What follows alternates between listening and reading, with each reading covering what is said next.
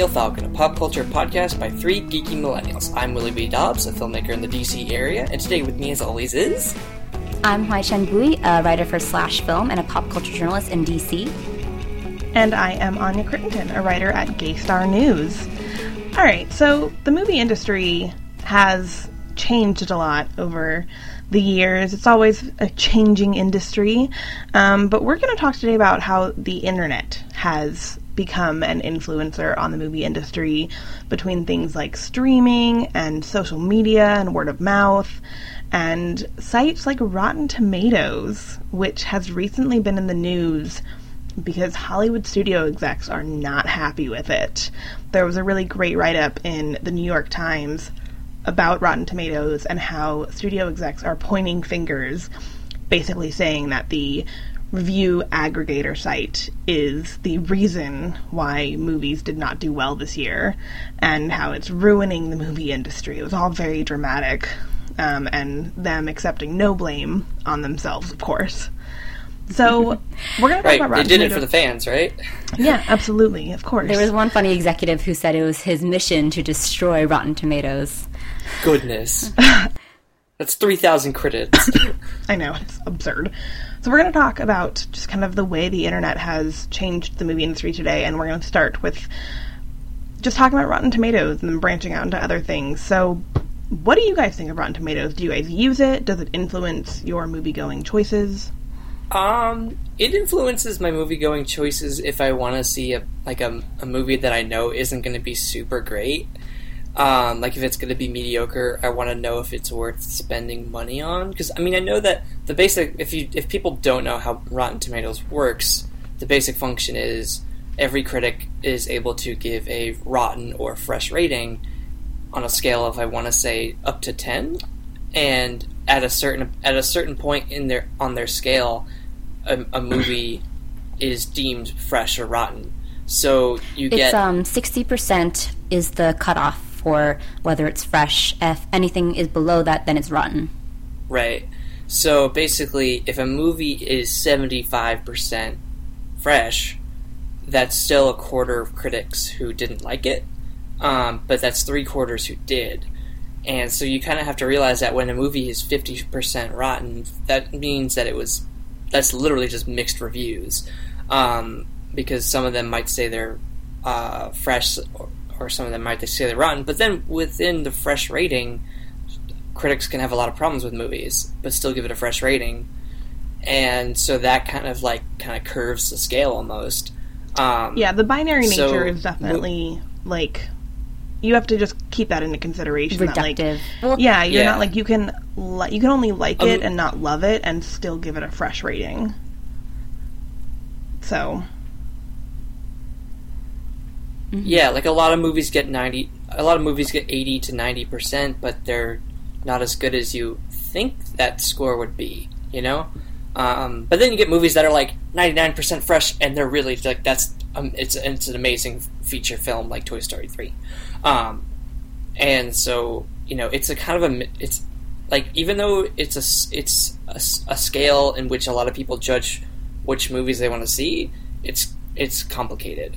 And I use it. If a movie's coming out and I want to check the reviews, I go to Rotten Tomatoes first and I see, what the general consensus of it is. And I think that there's no harm in doing that. And I think that more people than most years have begun to do that. And, we can talk about whether or not Rotten Tomatoes really affected the box office. But, I mean, if people are going online to see what critics or other people who may have seen advanced screenings or they're waiting for opening weekend reviews of regular civilians going to see movies, and they're seeing what people are thinking on Twitter or on Facebook, and you can make your choice on whether or not you want to see a movie. It's not, and if the movie's bad, I'm not going to go see it unless it's one of those fun to watch bad movies, which I mean we've talked about in the past. I'm not a big fan of. Like The Room. So, I mean, I like using Rotten Tomatoes, and I think it's a complex and complicated system, but I think it works for movies? You know, like, what do you guys think? So, regarding the increased prominence of Rotten Tomatoes, it should be noted that Fandango, which is one of the largest ticket-buying sites online, has started showing Rotten Tomatoes scores right next to all the movies that are available and, like, all the runtimes and stuff, all the showtimes. I noticed that a couple of years ago. Yeah, because Fandango actually owns Rotten Tomatoes now. It has, or at least has a large share of it. So Rotten Tomatoes is sort of studio owned because Fandango is in turn partially owned by Warner Brothers. So there's like a little bit of... And yet, when Batman vs. Superman and Suicide Squad came out in 2016, the DC fanboys were telling everybody to boycott Rotten Tomatoes, and yet they were boycotting their own studio? Yes. So it's weird. The thing is, Rotten Tomatoes is a pretty independent company, which for the work that they're doing, they are as objective as they can. But when it comes to the business of movie reviews and critiquing, that is as subjective as you can be. So the arguments that, you know, Rotten Tomatoes is dividing Hollywood or dividing movies by turning film criticism and film appreciation into like this subjective sport, it's true, because that's what film criticism is. It's this film critic's opinion of a movie, and some people will like a movie more than others will like it. But the thing that Rotten Tomatoes does differently is that it aggregates all these things, and they do have a very in-depth system for doing these things. So they have their own sort of analysts who comb through all the reviews and will decide whether it's a fresh or rotten rating, or they'll get submitted from the critics themselves who say this is a fresh review or this is a rotten review.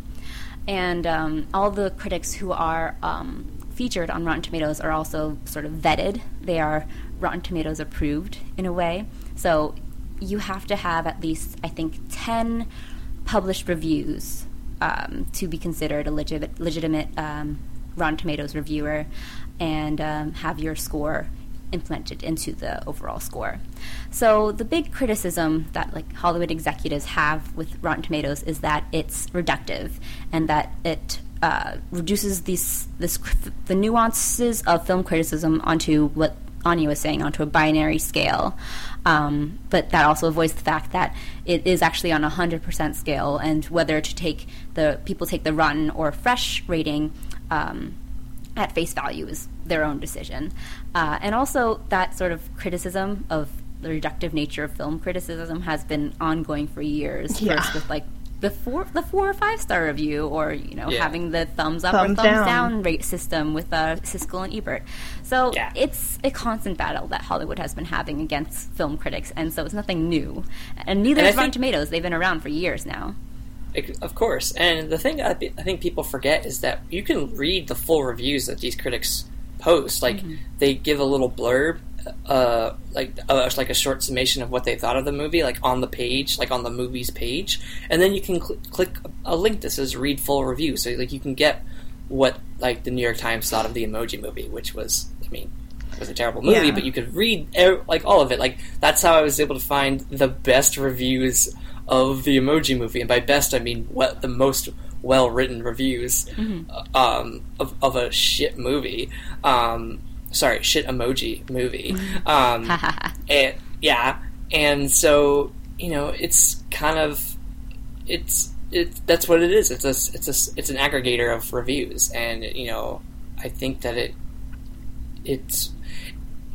I think in the internet's day and age, we're at like peak internet of social media and reading everything online, and like a lot of people, that's how a lot of they interact with their friends and their family, is through online only. Like, we're Skyping this conversation right now, the three of us. None of us are in the same room, and yet we're going to post this later, and then all our friends can listen to it on iTunes later. Like, they will not be in the same room as us. Like, this, a podcast is an all online thing, and a lot of things we do now are all online, and that includes reading movie reviews and reading people's opinions on movies and having back and forth dialogues about it. And so the internet is definitely a force to be reckoned with when it comes to movies, because a lot of people on the internet, have similar opinions. And so when everyone has a similar opinion on why, a movie is bad, maybe the movie's bad. Maybe it's not, that's the thing is, if 90% of the people who see, what was a terrible movie that came out this year that wasn't the Emoji Movie? I already used that Pirates. example. Transformers. Or Transformers. Transformers. Tried and true terrible movie franchise. If 90% of the people who see that movie say it's a bad movie, it's probably a bad movie. It's not like 10% of the people who have, risen to a higher plane of existence and understand the meaning behind Transformers. It's that some people just don't care, and they want to see shitty, trashy blockbuster movies. And I think for a long time, people were, I don't want to even say okay with it, but you go back and watch blockbusters for the past 30 years, there's a ton of terrible ones. And then the good ones are picked out of the weeds, and then they're, placed upon a pedestal as great blockbusters. But for every great blockbuster that comes out in a movie season, there's like 30 that are terrible. And so I think we're just seeing the fact that we're understanding that this more, that a lot of blockbusters are bad, and we as a movie-going audience deserve better. Yeah, it really does. And Hollywood has not discovered that, or they don't want to admit that, because that means that they have to take more time to make the movies good, because making a crap movie is real easy and real cheap, and making a great movie that is well made, well reviewed, and is an all-time thing is rare. It's becoming more frequently, as we saw with this past season. We talked about how this is probably the greatest reviewed summer movie season in a long time, possibly decades. And even though it was the worst summer box office in a long time as well, it's because I think it's just a combination of May and June were terrible months for movies, and so when all the good movies came out in July, no one wanted to go see them because they thought they wouldn't be as good. Well, I think it's also a matter of, rising ticket prices. People have more access to streaming and more access to just movies outside of the theaters now. Movie theaters aren't the number one source of entertainment for people anymore, so that's why people are more particular about what movies they will go see in and theaters. So many people are I'll just waiting for it to hit Netflix. I hear that all the time. Exactly. This has been a problem since television was invented in the 60s and 50s. That Hollywood has always feared what they don't understand. And you look at when TV came out, it was still in black and white, so a lot more movies were being made in color, or made in cinemascope, and all different kind of fads of getting butts in the seats, 3D movies and just different things, smell-o-vision, all the things that they can do to make people go to see the movies instead of waiting for them for a year to come out and see them on cable. So it's always been Hollywood has always had, or the Hollywood movie system, we should say. Hollywood is also in television, but the studio system has always had a problem with other things like television, like the internet as a way of streaming video. Once you could stream video in a good quality and you don't need to download movies, once Netflix began their thing of doing online streaming, they had, Hollywood's trying to do new things. I don't think it's a surprise, although it could be just coincidence, that I believe Netflix started streaming their stuff around 2008, 2009, and that's when Hollywood really started doing 3D movies. And I don't know if that's a coincidence, but it seems like that's my crackpot theory. Well, Netflix didn't.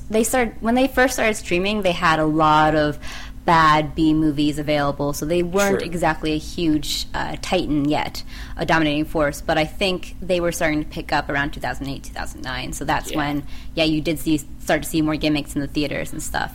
Although, noticeably, Hollywood is starting to roll back those sort of gimmicks.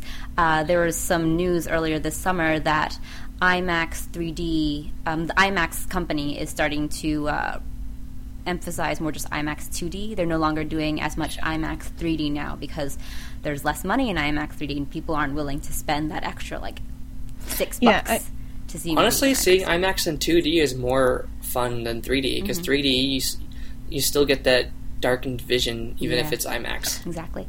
And you can't see out of. I mean, I don't wear glasses, so it's never a problem for me. But you can't see the entire frame at once. Yeah. And it must be worse for people who do have glasses because you have to wear two glasses. Yeah. I think it is kind of a more complicated issue than just like one side is wrong, and it's definitely like Hollywood execs need to accept some responsibility and realize that these sequels and blockbusters that are not good movies are.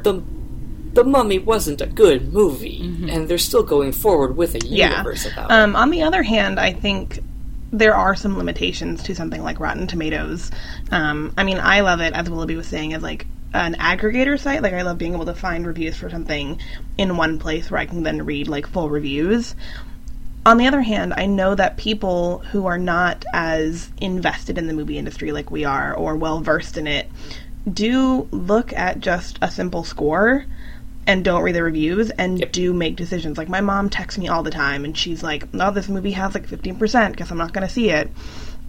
And it's like you were saying, Willoughby, if like that many people said it was bad, it probably isn't a great film. On the other hand, like Home Again, the new Reese Witherspoon movie, has a 33%. I'm still planning on seeing it because I love her, I love rom-coms, I want to support female-led and created films, and I feel like I might like it more than some critics because I'm willing to give it some passes just in what I like and who I am. But I think while it's not like ruining the movie industry like execs say they are, because they really should just be making better films, I think there is a danger with kind of like the mass public in seeing like one number that is binary in nature and kind of making like a pass on it. And I mean, I think it's for the most part okay because, like we said, like these films are bad, so like it's one thing, but I think there are limitations to Rotten Tomatoes. Yeah. I want to make a counterpoint. So a lot of people who aren't as invested in the movie industry, as you say, rely on word of mouth to decide whether they see a movie or not. And I would argue that Rotten Tomatoes is sort of a more systemized version of word of mouth. I do agree with that. I agree. Yeah. Mm-hmm. So I think that's a good point. I mean, I think that's why you saw something like The Big Sick do so well. Not like a blockbuster level, but like as a smaller film, it did make good money for its budget and what it was, and I think a lot of that has to do with its good Rotten Tomatoes score and the word of mouth, and so I think it does. I think Baby Driver had a similar experience with that. Wonder Woman as well, because it only grew exponentially in box office as the word of mouth grew. And let's not limit this to the summer. Get Out had a huge word of mouth presence online. Once the reviews got out and everyone started tweeting about how great the movie was, I think that's what really helped it get a huge box office grab. Even in March, February, and that's kind of the incredible thing is you look at movies like Get Out, like Wonder Woman, like The Big Sick, Baby Driver, things like these that are like original and well made and like genuinely good films, and also led by people of color and women.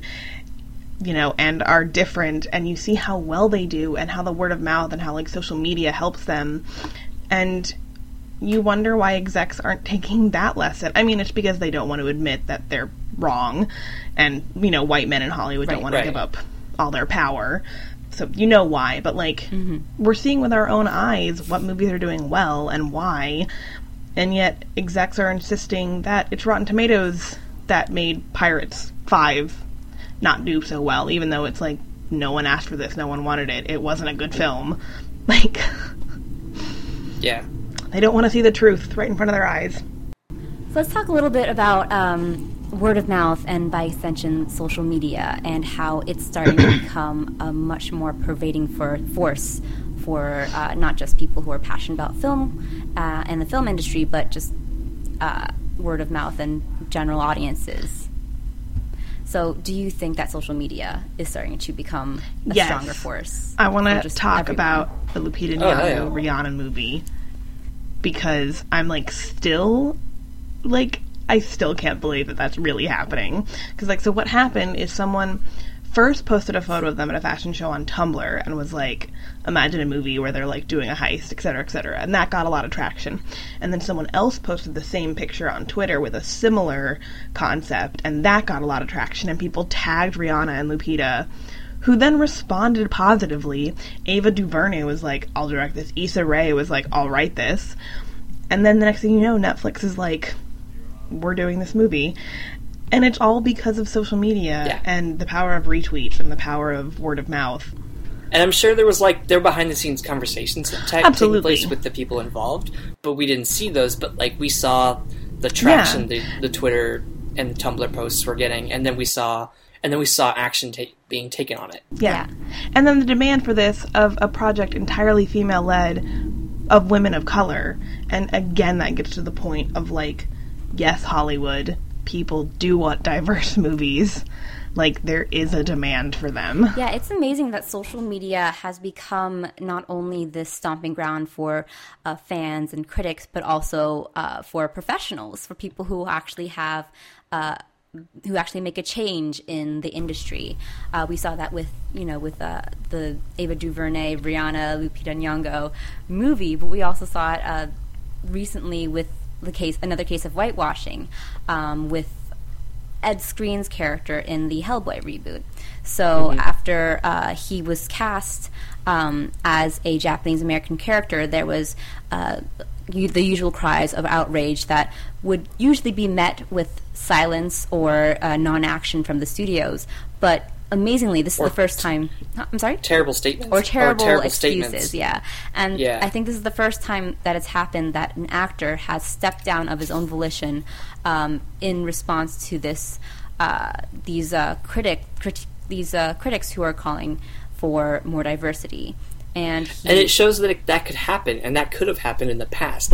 Scarlett Johansson could have seen the backlash and said, I'm not going to do this movie. Mm-hmm. And yet... she continued, and making half-assed statements about, inclusion and diversity. I think there is a line that can be drawn between how much fan power there is and, the actual creative professional process. But I do think that this sort of more immediate, more interactive relationship that Hollywood is starting to have with the general audiences is good, and it's a sign of a changing industry. Like Anya and like we were all saying, I was speaking about this a little earlier with Slash Film, specifically about Rotten Tomatoes and everything, and we compared it to how the music industry reacted in response to Napster and other music streaming sites such as that. And the music industry didn't react very well. It caused a huge loss of revenue for artists, for labels and everything. And they're still trying to make sense of how to, deal with this sort of changing way that people want to receive their music and their entertainment. I think Hollywood is starting to have to deal with that as well. And I think, honestly, the thing that they should go back to is the core of what people go to movies for, which is good story, good movies, good actors, and people who can see themselves on screen. Do you think so? I mean, we've talked about how kind of movie tickets have increased in price and people are going to movies less and streaming and all that, which I think is a shame on the one hand, only because I am that person who loves the movie-going experience. I love the communal aspect of seeing a movie in a darkened room with other people. I mean, Get Out was a phenomenal experience, with so many other people. And I don't want to, see that kind of be diminished. Do you think something like MoviePass is going to help that? You have theaters like AMC who are taking issue with something like MoviePass. For those who don't know, MoviePass is this new program where basically for $10 a month you use your card to go see a movie a day. So you can see 10 movies in a month for $10. you can see 20 movies in a month for $10. See 30 movies in a month for $10. Yeah, so I mean, you know, first off, is that hurting theaters?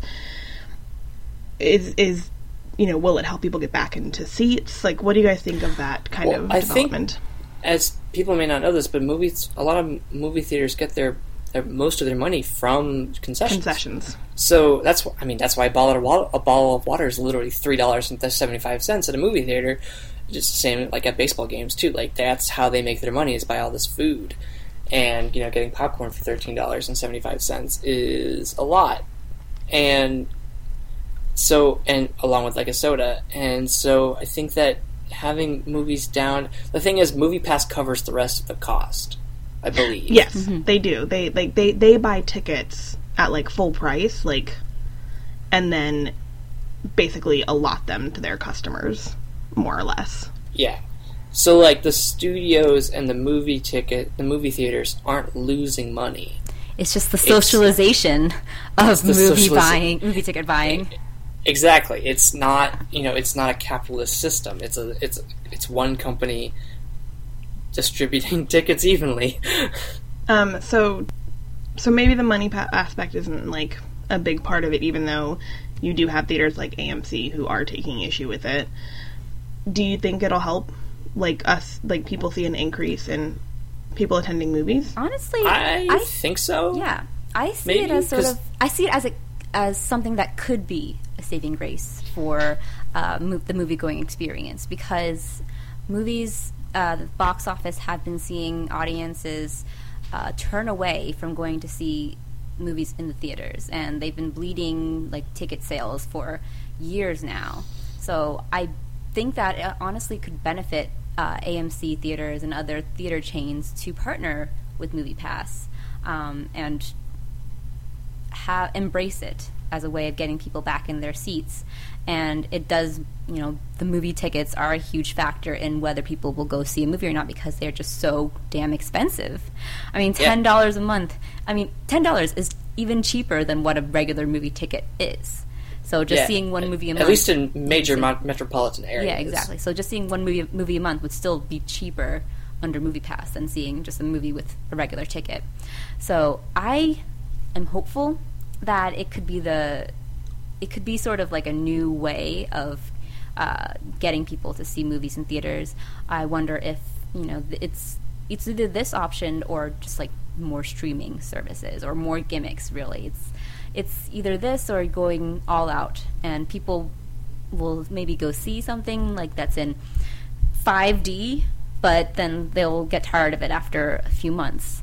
So I'm all for it. I love saving money, and I see so many movies, so I only see the benefits in it so far. Yeah, I think it also depends on like how avid of a movie theater goer you are, because like we all see movies all the time, so it benefits us. But if like my mom hasn't seen a movie since Wonder Woman in the theaters, so like it wouldn't benefit her to be paying for something that she'll only see like every 3 months. But would it encourage her to go see movies in theaters? That's the question. Well, for her, probably not, because she doesn't really like blockbusters. But, you know, in the general audience, maybe, because like people will go see more movies if they have the fact that, oh, like this $10 subscription can allow me to see any movie I want, essentially. Mm-hmm. Yeah, and there are some drawbacks that maybe it'll like work on, because like I think you can only get tickets the day of, right? Yes, you can't order ahead. So like, you know, for a big movie like Star Wars, you're probably still going to be paying out of pocket, because you're probably going to be wanting to buy your ticket in advance, and you know, and I think that's okay for most films. So like, it's only have to be paying out of pocket for like a couple a year, and it doesn't do anything with like IMAX or, you know, 70 millimeter. But again, those are like kind of rare. So like, even if you would be paying a couple times a year out of pocket, like Willoughby was saying, if you go to the movies frequently, you will be getting your money's worth on this thing, even for just general films. This could be the Hollywood executives' answer to people seeing bad movies, because I know with more money to spare and just like basically seeing free movies, I'm going to go see a bad movie in theaters because I am curious about it and I don't have to pay for it. So it's just like a win-win for me, for the most part. So there's your answer to the Rotten Tomatoes finger-pointing Hollywood executives. MoviePass. Yeah, so the answer to Rotten Tomatoes is MoviePass, yeah. There you go. We figured it out. But yeah, as kind of like final thoughts and stuff, I think the internet has had mostly a good impact on the movie industry. And I think another aspect of that is just social media and the idea of like giving more voices a platform. You know, I think, and maybe it's just me as a journalist and as someone who likes film criticism, you know, I like that we're having more nuanced and different and more extensive conversations about film and kind of specific films or what film is in general. And I think the internet has really just made that far more possible, and I think that's really exciting. Yeah, and I think it all comes down to us wanting to watch good movies, and that it's a simple lesson, Hollywood. That's what it is, and you know, Hollywood's like, no, we're going to do a dark universe of terrible universal creatures that you will watch or you won't, or it's like, I don't understand why they're like, well, why not make a good movie?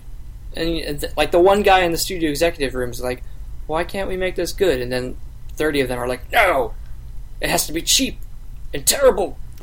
Like, well, it's funny. You say cheap. It's not cheap. Not cheap. Most of the bad films are costing like so much money to make, and then that is true because they believe that they'll be surefire hits. And then they're not. Okay, I guess because they think it's going to be everyone's going to go see trashy movies, but I think audiences' opinions have changed on what terrible movies they want to see. And this is why there's also an interesting conversation about like China and their box office, is because a lot of these blockbusters, the only reason they're not in the black and like they are making a profit is because of the international markets. Yep. And where they fail here, they do really well, like at the China box office. And so studios The Mummy did really well overseas. And so studios are like, look at all this money we're making. There is an interesting thing to know about this summer at the Chinese box office. Even the big blockbusters like The Mummy or Transformers didn't do as well as expected in China. Interesting. So apparently the love affair between the Chinese markets and Hollywood is starting to fade a little bit too, because you know, Chinese audiences are starting to become aware that they're being pandered to. So whenever I was reading an article about how, I think it was on theoutline.com, about how Chinese audiences during this Transformers scene where Mark Wahlberg drinks a beverage that is exclusively marketed in China in like the South Dakota car park, and all the audiences laughed because it was so obvious, the sort of shoehorning in interesting that's like being pandered to them. And also they are starting to branch out more in terms of their own blockbusters. You saw that with The Great Wall, which was a Chinese Hollywood co-production, and other very fantastical big budget things. So China is starting to have its own market and is becoming less reliant on Hollywood for flashy, trashy blockbusters. So the formula is starting to fade, not just domestically, but internationally. Well, there you go. It's almost like there's a very clear problem that can be solved really easily. Mm-hmm. Well, make good movies. And I think that's a really good way to end our episode. Hollywood needs to just make good movies. It's really as simple as that. Agreed. So let's use that to move on to the next segment of our episode. I really, really, really, really, really like you. But I need to tell you something. All right. Willoughby, why don't you start us off this week? What do you really like? Okay. I really like this podcast called Lore. And it's this kind of 30-minute it's 30-minute episodes of this guy who's like a horror writer who just spends one episode on like a topic or theme about folklore, and a lot of it is dark and horror-y and supernatural, and you know, it's interesting and fun to just kind of like think about like all these like stories that have been told about like witches and, you know, supernatural creatures that prey on people, and like why do people think like this? How are these stories manifested? Like why, you know, I can't even think of it specifically, but like, you know, or like, why do leprechauns exist? Like, it's kind of like and he's not dismantling the myths. He's he's talking. He tells these stories, and then just kind of goes like, this is probably why they thought like this back then, or something. And it's really interesting. It's really fun. It's a good it's a good thing to binge. Although a couple episodes in, you're kind of like, oh man, this is dark. But it's just like a interesting way of like spending this fall season, which is listening to like horror stuff. And I'm like not super into horror, as we've previously discussed on this podcast for 2 years now. But I think what helps is that I don't get to see anything. It's just listening to things. And it's listening to this one guy tell stories and stuff. So yeah, lore. Speaking of horror, I'm going to go next from I really like. I saw a horror movie this weekend. HT. And it's been known, too, that I am a little bit averse to horror films. I think we all are. But I, as well as Anya a little bit, am starting to open up to the idea of the horror genre. So I went to see... It's 2 years. 2 years coming. More than 2 years. It's like a lifetime coming. Oh hell yeah! Let's talk about. Let's be real here. So, but I think our horror episode was like our third episode on the podcast. Right. And it was like, we don't like horror movies. Yeah.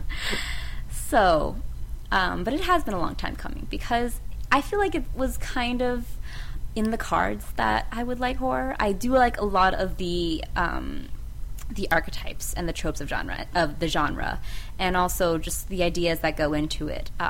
Yeah, like Buffy's your favorite show. Exactly. Buffy the Vampire Slayer is one of my favorite TV series, and it leans heavily on the idea of monster as metaphor, which is why I think I liked it so much, because the entire premise is essentially monster as metaphor, and it becomes this giant allegorical coming-of-age film, which I did not expect to be so charmed by and to feel so emotional over while I was screaming.